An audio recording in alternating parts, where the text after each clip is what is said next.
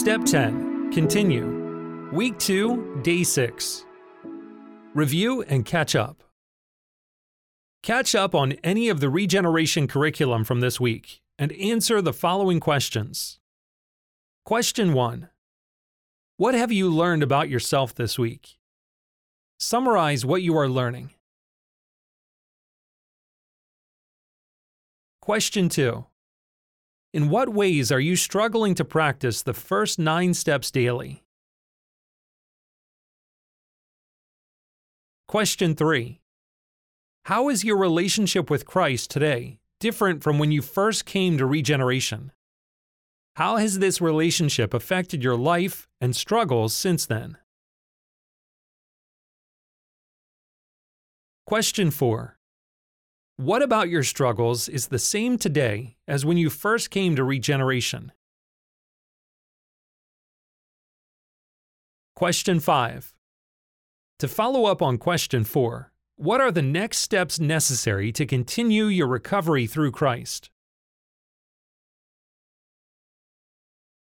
The closing prayer for this lesson is, God, help me realize my need for your grace, receive your grace, and respond to your grace each day in every area of life. My life and will belong to you. Now it's time to take action. Try quoting Psalm 139 verse 23 to 24 to someone else today. Quote James 4 verse 7 to 8 if you are going the extra mile. If you are dealing with the pain of abuse, complete the supplement for Step 10 in Appendix C. Footprint 10. Celebrate the victories God has given you through Christ. Praise God for the changes that He is making in you. Recognize ways you need to continue to grow. Then ask God to change you where you need to grow, and list the daily steps you need to take to follow God's will. Footprint 10. Praise God for the victories in your life as you have come to rely upon Him. List where you are vulnerable to sin and still struggling to follow God fully. Write a prayer asking God to change you.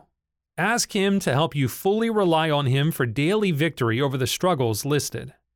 Tell Him the steps you will take each day to love Him, trust Him, and rely on His strength to obey His will.